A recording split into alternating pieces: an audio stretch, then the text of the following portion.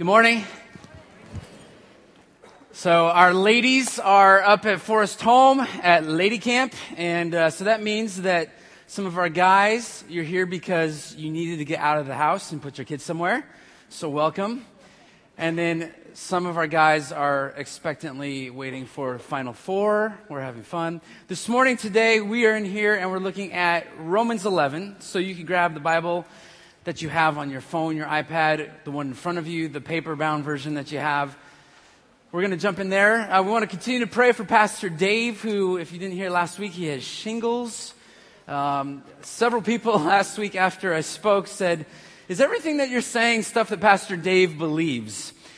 So I called him this week just to make sure, and we're all on the same page. Everything's okay theologically, but he also said that whatever I mess up, that he will fix and clarify when he comes back. So that is where we are at, and we're going to have fun. This morning, I want to talk about the insiders and the outsiders. The insiders being the Jewish people, the outsiders being the Gentiles. But I want to illustrate what is a fairly thick and difficult passage by telling a parable. You may have heard some of this before. There was a father who had two sons.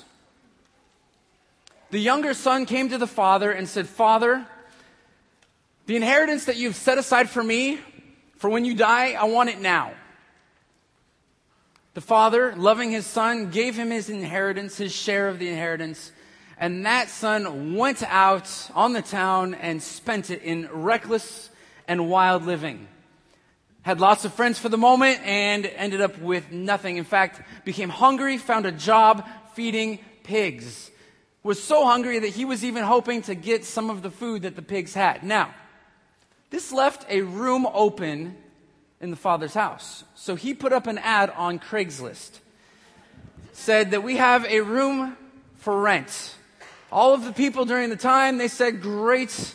There was one that was brought in, chosen, and became a son of the father. Got to stay in the room of the younger son who had left, and had now received all of the privileges, all of the inheritance, all of the honor that the other son would have received. Now word spread to the son while he's sitting in the pig slop and said, "Hey, did you hear what your dad had done? Since you left and you were gone, he opened up your room and now there's somebody else in there." This provoked him to jealousy. He said, "What am I doing here? I was on the inside with him. Now I'm on the out. I wonder if he will take me back." He prepares a speech. He comes back, and he is welcomed back with loving arms from his father, and they had bunk beds. This is an overly simplified version of what we want to talk about today. This idea that salvation went to the Jewish people. The Jewish people were God's chosen people from the very beginning, but they rejected God. They were hardened. They were sidelined. And the description in the picture here is that there was a great party, and the Jews were the insiders, and at some point they left the building. And when they left, the door was wide open, and the outsiders, the Gentiles, came in. We're going to look at some of the dynamics because the question that has to be asked and that Paul is asking is God done with the insiders? Is God done with Israel forever? Has everything that was going to be given to the insiders now going to the outsiders, and now there's no more plan for the insiders? And I want to start in Romans chapter 10, and we're going to actually just back up one verse to Romans 10:21 before we jump into 11. And this is what it says there. "But as for Israel," he says, "all the day long I have stretched out my hands to a disobedient and obstinate people." This is the Jewish people, and God is saying, I've stretched out my hands. I have this picture of the father of the two sons that we read about in the prodigal son story from Luke 15. This father that is reaching out to his sons. "I love you. I want you, but you're disobedient. You're obstinate. You're stubborn. You're stiff-necked. Your heart has been hardened." And that leads right into the next chapter and the next verse. I say then, God has not rejected his people, has he? This is the question. Is God done with the Jewish people forever? Are they gone? All of the inheritance, all of the promise, has it gone to the Gentiles and the Jews have been written out of God's plan? I want you to know today that God has a plan, and his plan includes the Jewish people.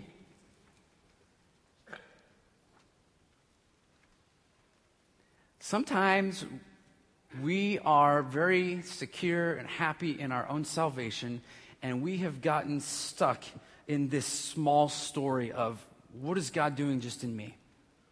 I hope today that we can back up a little bit and see the forest from the trees and be able to say, God is up to something far greater, far bigger than what I think is going on. So this question, I say then, has God rejected his people? Is God done with Israel? God forbid. It says, may it never be. And Paul goes on and he talks about this. Now look, he says, for I too am an Israelite, a descendant of Abraham of the tribe of Benjamin. God has not rejected his people whom he foreknew. He knew from the beginning. Or do you not know what the scripture says in the passage about Elijah, how he pleads with God against Israel? We're going back now to 1 Kings 19. Remember, this is an Old Testament study. Paul's constantly bringing in passages from the Old Testament. So this is the story of Elijah. Elijah's talking to God. Lord, they've killed your prophets. They've torn down your altars. And I alone am left. They're seeking my life. But what is the divine response to him? I have kept for myself 7,000 men who have not bowed the knee to Baal. In the same way, there has also come to be at the present time a remnant according to God's gracious choice. God has always kept for himself a remnant. Paul says in the New Testament time there, I'm a remnant. I'm Jewish. I'm an Israelite, descendant of Abraham from the tribe of Benjamin. Doesn't get more Jewish than that, and God has saved me. I am part of that remnant. Elijah said, I'm a remnant of one. God, they're going to kill me, and then what? What about your promises to your people? God said, no, it's not a remnant of one, it's a remnant of 7,001. God keeps a remnant. God has a remnant even today. And thankfully, I get to say I'm part of that. I'm a third generation Jewish believer. Thank you. There's two of us, maybe.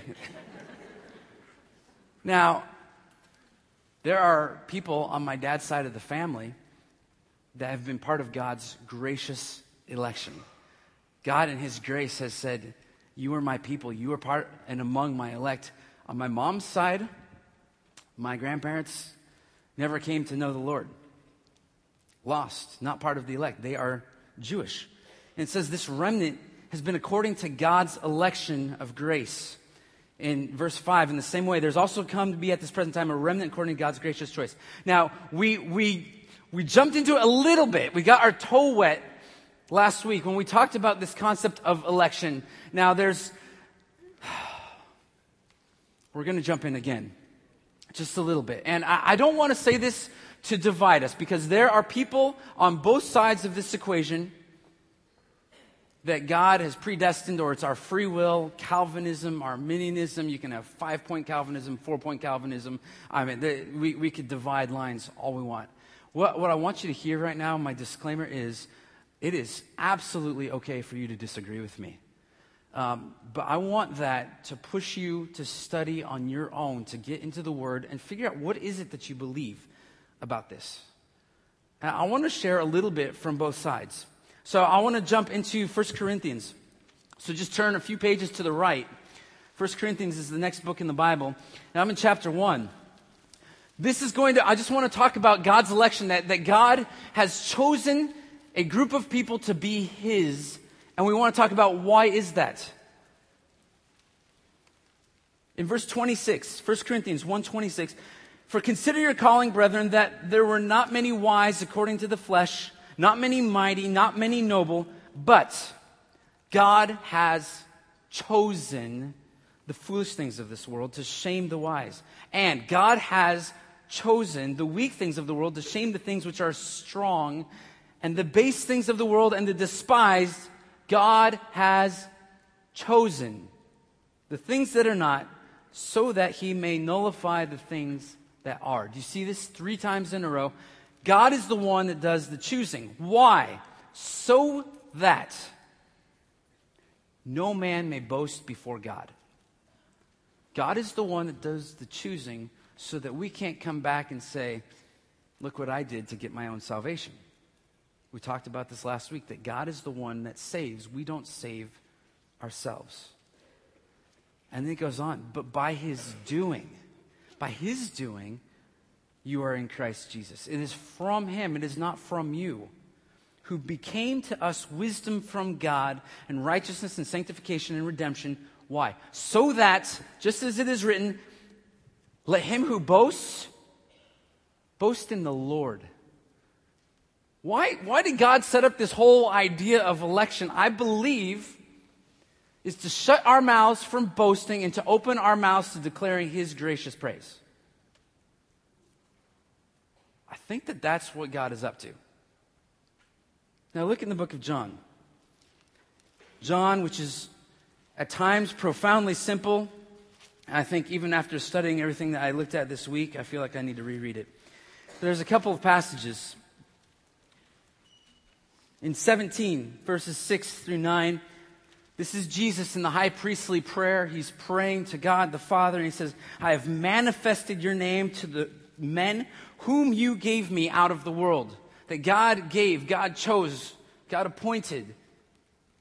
So I've manifested your name to the men whom you gave me. They were yours, and you gave them to me.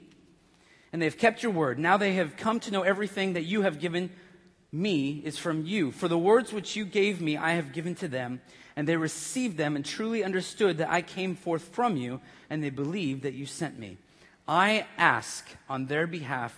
I do not ask on behalf of the world, but of those whom you have given me, for they are yours. Look in John 6.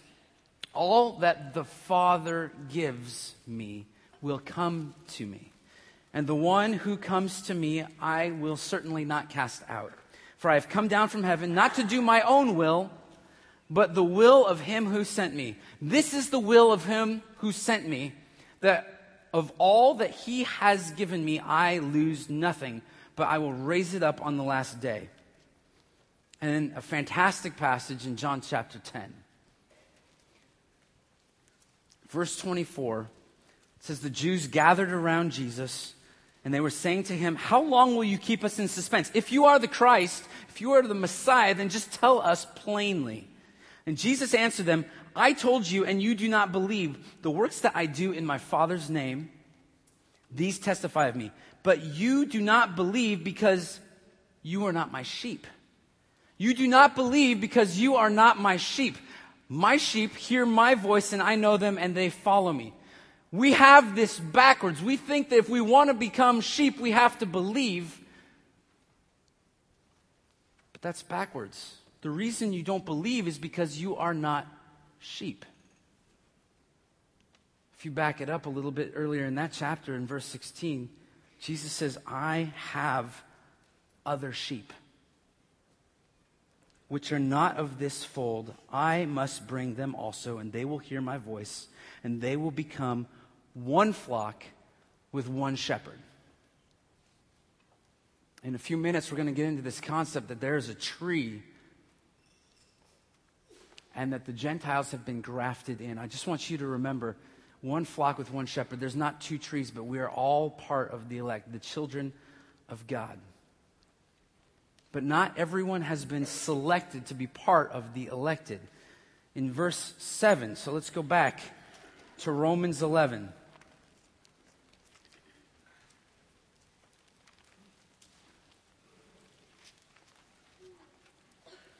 What then? What Israel is seeking, it is not obtained, but those who were chosen obtained it. Those who were chosen obtained it, and the rest were hardened. Just as it is written, God gave them a spirit of stupor. It translates sleep. Eyes to see not and ears to hear not, down to this very day. And then David comes in from Psalm 69. Let their table become a snare and a trap, and a stumbling block and a retribution to them. Let their eyes be darkened to see not, and bend their backs forever. He's talking about, it's this concept in Psalm 69 of hospitality. They gave me sour wine and gall to drink. There's a rejection here, and because of that, there has been a hardening. But what we are getting here in this first part of chapter 11 is that this rejection is not total, and as we go on, the rejection is also not final. God has not rejected his people forever, that God has sidelined them, and there's a plan for restoration. It's hard to understand, and my wife and I, we even talked about this last Sunday afterwards, and we're just like, really? Like, is that how God works? Charles Ryrie has what I think is a pretty simplistic but great definition of this idea of election. He says, let us put it this way. There are unsaved elect people that are alive today who, though elect, are now lost, and they will not be saved until they believe. One person asked me last week, well, what do we do if God is chosen and he's kind of made up his mind? What are we supposed to do? How do we, why even go out? I want to come back to that statement in John chapter 10 when he says, I have other sheep. There was a missionary named David Livingstone. He was alive in the 19th century, and he went through Africa and he evangelized. You could go to Westminster Abbey today, and on his tombstone are the words, I have other sheep. And that is an amazing story, but an even greater story is about a guy named Peter Cameron Scott. He was born in 1867. He came after Livingstone, and God set his heart to go to the people of Africa and to evangelize, to tell the people there. He goes to Africa, and when I went to Kenya, I got like 9 shots, right? I still came back sicker than a dog. I flew into LAX at 9:30 at night. I got home at 11. I kissed my wife and said, I'm home. I'm going to the ER. All right? Scott goes to Africa, and he gets sick. He gets the fever, malaria, and he comes back, and he has to get medication. He gets healed, and then the next time he goes back again, and this time he brings his brother with like just more fervor, and like we're doing this together, and his brother dies. After his brother dies, he gets malaria again. He leaves the mission field and he goes back. He's from Scotland. As he has been healed and restored, he finds himself at Westminster Abbey, and he looks at the tombstone of David Livingstone, and he sees these words, I have other sheep. How are these sheep going to know if we don't tell him? So the call for us is not to sit back and say, well, God, you chose, just go for it. We are called missionally, evangelistically, to go out and to go find those sheep, to be the voice of Jesus in this world, to be gathering up. I made a little chart. I don't know if this helps. Maybe it will. But God, before time, in his foreknowledge, he looks out over history to come, and he sees the sea of humanity in our depravity, and out of humanity, he chooses, he elects. Now, that election, it's a smaller circle than the sea of humanity. We know that the road leading to everlasting life is narrow. The path to destruction is wide. But amongst the elect, there are Jews who are elect, and there are Gentiles who are amongst the elect. There are also Jews and Gentiles who are not. Somebody came up to me last week, how is it that Jewish people can't go to heaven? They have to believe. And God chose for the foundation of the world, it says in Ephesians. Now, I want to give the other side of this. I want you to understand, and I wrestle with this, and this is something we have to wrestle with to understand the heart of God in all of this. But in 1 Timothy, it says, first of all, then I urge that entreaties and prayers, petitions and thanksgivings be made on behalf of all men, for kings and all who are in authority, so that we may lead a tranquil and quiet life in all godliness and dignity. This is good and acceptable in the sight of God our Savior, who desires all men to be saved and to come to the knowledge of the truth. Okay, it says it right there. God desires for everybody to be saved. How can God then condemn people to be eternally separated? How can he have the elect and the non-elect? It's a problem, right? Like what do we do with that? 2 Timothy. The Lord's bondservant must not be quarrelsome, but be kind to all, able to teach, patient when wrong, with gentleness correcting those who are in opposition, if perhaps, hold on, God may grant. Who?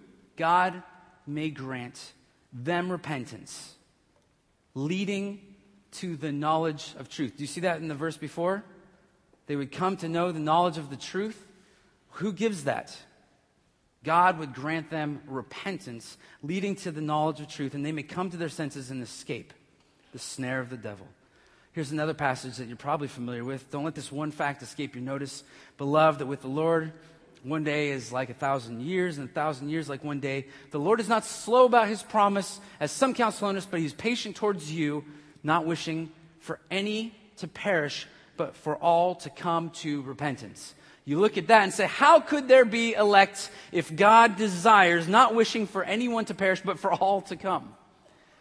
My best explanation for this, and it's okay if we disagree, may that push you into greater study, that I believe that there is a difference between the desire and God's heart and the will of God.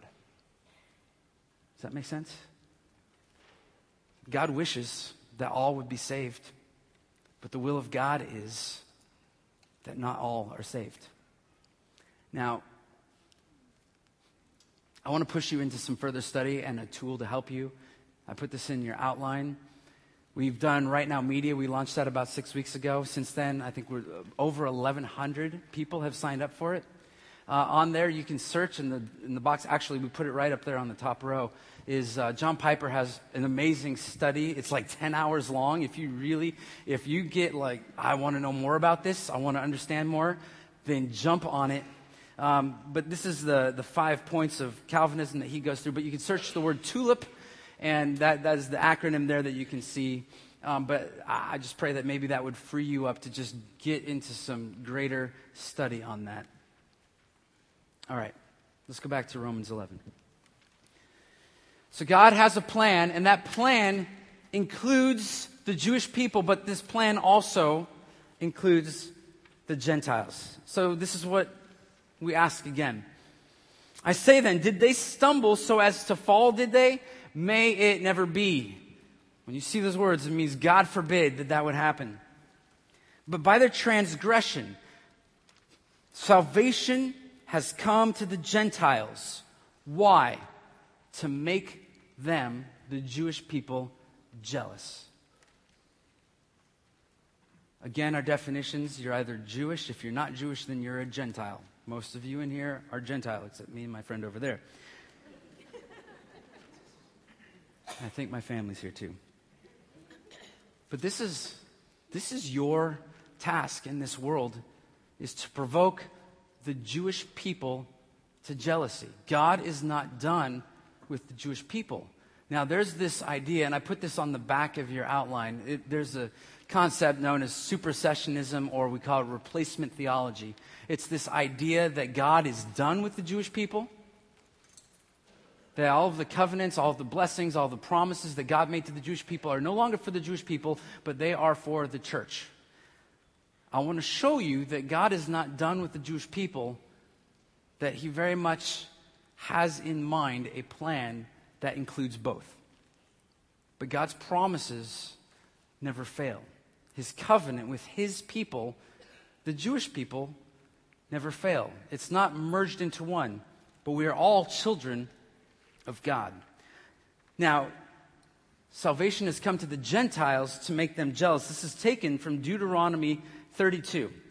And it says this, they have made me jealous with what is not God. They have provoked me to anger with their idols. So I will make them jealous with those who are not a people, and I will provoke them to anger with a foolish nation. We're going to get into this illustration of a tree. Now, I want you to think about this tree And maybe you've actually, like, there's some crazy trees out there. Like, you could get, like, I think something called, like, a fruit salad, like one tree with, like, 4 different kinds of fruits. There's this idea of grafting. And Paul's going to illustrate God's relationship with the Jewish people and God's relationship with the Gentile people through this concept of the tree and grafting. So let's look. In verse 12. Now, if their transgression is riches for the Gentiles, how much more will their fulfillment be? But I am speaking to you who are Gentiles. Listen up, Gentiles. Inasmuch then as I am an apostle of the Gentiles, I magnify my ministry, if somehow I might move to jealousy my fellow countrymen and save some of them. For if their rejection is the reconciliation of the world, they've been rejected so that everybody who's part of God's elect, Jew and Gentile, reconciliation for the world, what will their acceptance be but life from the dead? They're coming back. If the first piece of dough is holy, the lump is also. If the root is holy, the branches are too. Verse 17, but if some of the branches were broken off, and you, being a wild olive, were grafted in among them and became partaker with them of the rich root of the olive tree, do not be arrogant toward the branches, but if you are arrogant, remember that it is not you who supports the root, but the root supports you. You will say then, branches were broken off so that I might be grafted in. Quite right, they were broken off for their unbelief, and you stand, you're in because of your faith. Don't be conceited, don't be arrogant, but fear. For if God didn't spare the natural branches, He will not spare you either.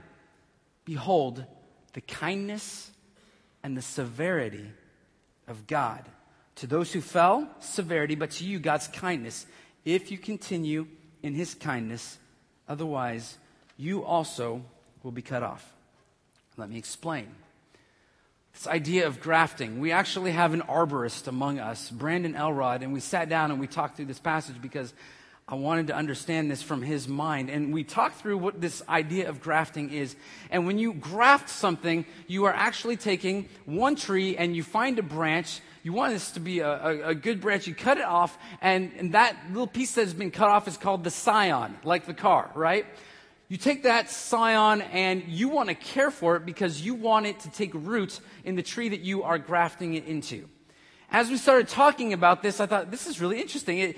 I wanted to go to this place of, okay, God cut off the Jewish people and He wanted to care for them and keep them, and they're off to the side so that when it's time, He's going to bring them back in and they will be healthy and wonderful.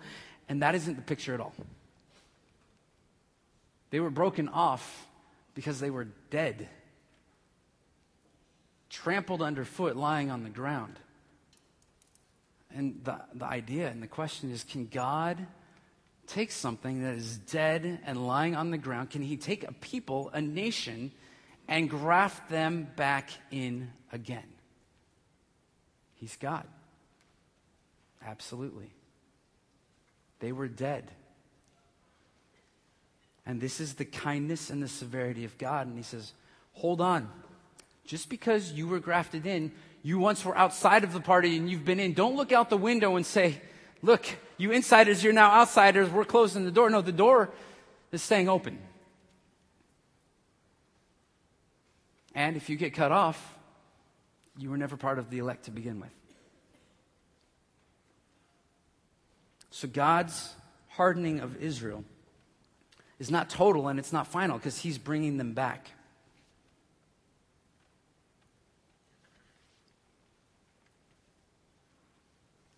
Verse 23, and they also, if they do not continue in their unbelief, they will be grafted in, for God is able to graft them in again.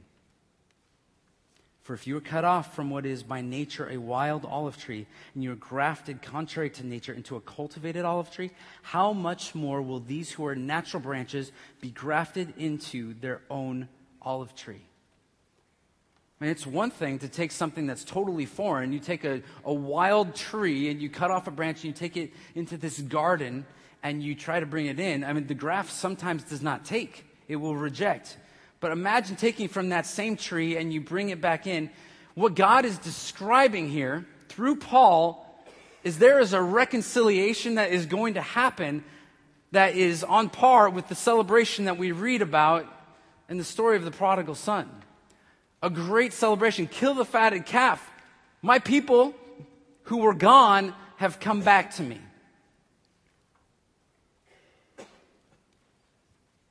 And in verse 25, it says this, "For I don't want you, brethren, to be uninformed of this mystery." There have been pieces all throughout the Old Testament, and Paul is going to reveal something to us. There's a mystery that is going to be unfolded, so that you will not be wise in your own estimation, that a partial hardening has happened to Israel until the fullness of the Gentiles has come in. We right now are living in that age. The fullness of the Gentiles has not yet come in, but there will come a day where the fullness of the Gentiles will be complete. And then it says, so all Israel will be saved. Israel will realize that they rejected, remember we talked about this last week, the stumbling stone that was in the way. They didn't find Jesus along the way, they found Jesus in the way. There will come a point in time, and Zechariah 12 talks about this too, they will mourn for him. They will mourn for their rejection of Jesus. All Israel will be saved. All of God's elect in Israel will be saved. Just as it is written, the deliverer will come from Zion. He will remove ungodliness from Jacob. This is my covenant with them when I will take away their sins. And so they will be grafted back in. From the standpoint of the gospel, in verse 28, they are enemies for your sake. From the standpoint of God's choice, they are beloved for the sake of the fathers. They are enemies from the standpoint of the gospel. And this happens. Marilee and I, years ago, went to Manhattan, New York, to hand out water bottles that said, "Got Messiah." There's a lot of Jewish people in New York, so we were reaching out, gave them water bottles and tracts. And right in front of you, when people hear that you are handing out tracts, trying to reach out to the Jewish people, there's this other group of people called anti-missionaries. They will set up right in front of you. So we'll give a water bottle, say, you can come to know Jesus as your Messiah, and they're handing out a flyer right in front of us saying, everything they're saying is totally wrong. For the sake of the gospel, they're enemies, but from the standpoint of God's choice, they are beloved for the sake of the fathers. For the gifts and the callings of God are irrevocable. For just as you were once disobedient to God, but now have been shown mercy because of their disobedience, so these also now have been disobedient. The Jewish people are hardened even today. They've been disobedient, but that because of the mercy shown to you, they also may now be shown mercy. For God has shut up all in disobedience so that he may show mercy to all. The mercy that you and I have been shown one day will be shown to the Jewish people. God is not done with the Jewish people. You have to read this from that standpoint and from what Paul is talking about. This is Paul, a Jewish believer, telling the people, and he's an apostle to the Gentiles, saying that you have been saved, but your job in this world is to provoke other people to jealousy, provoke my people to jealousy. And so we get to the end of chapter 11, and this has been heavily doctrinal. There's a lot of theology, and theology is not just good for our minds, but there has to be a transformation in our heart. It needs to bring us closer to Jesus.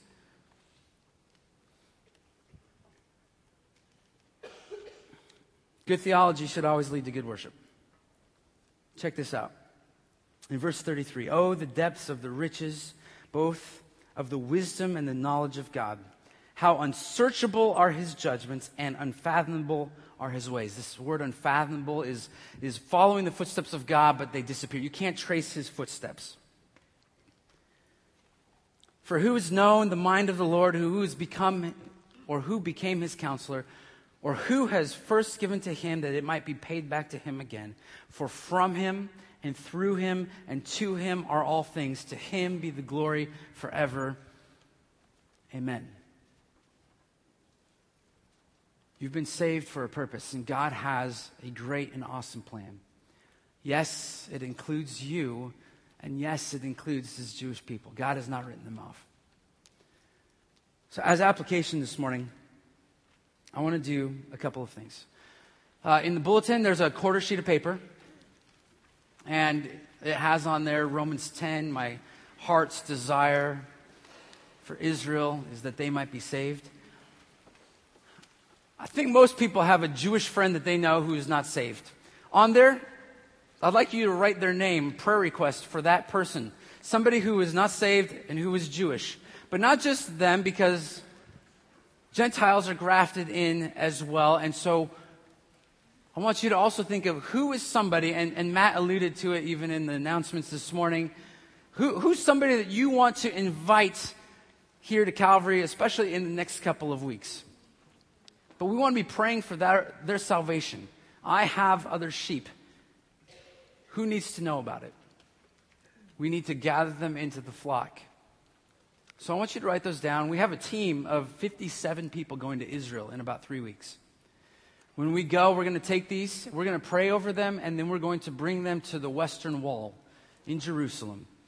There's no special magical power at the wall, but it is a pretty awesome thing. We're going to take these and we're going to put them in the cracks of the wall, and we're going to pray over these people. And I want you to join us in praying for them. We have a blog. You can go on to, I put it on the back of the outline, calvarylife.org/Israel. You'll be able to follow us and see what we're doing. But even pray that as we are out there and witnessing and seeing Jewish people who are not yet saved, that we would be a light, that we'd be provoking them to jealousy. Even our tour guide, who we are going to be going with, he's not a believer. His name is Yehuda Ashkenazi. Does that sound Jewish to you? But that we would be a light and a blessing. And so we want to be able to be praying for them.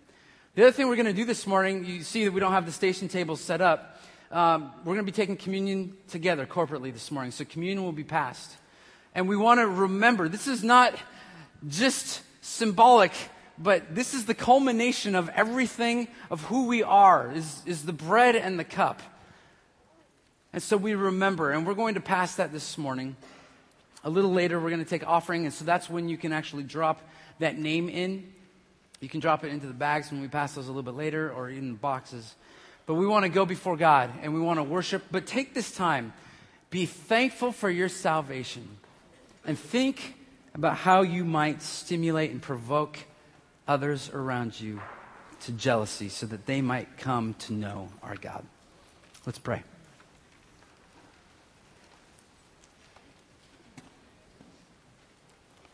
God, thank you for our salvation. Thank you for reaching out to me. Lord, I know that there are some in here who are part of your elect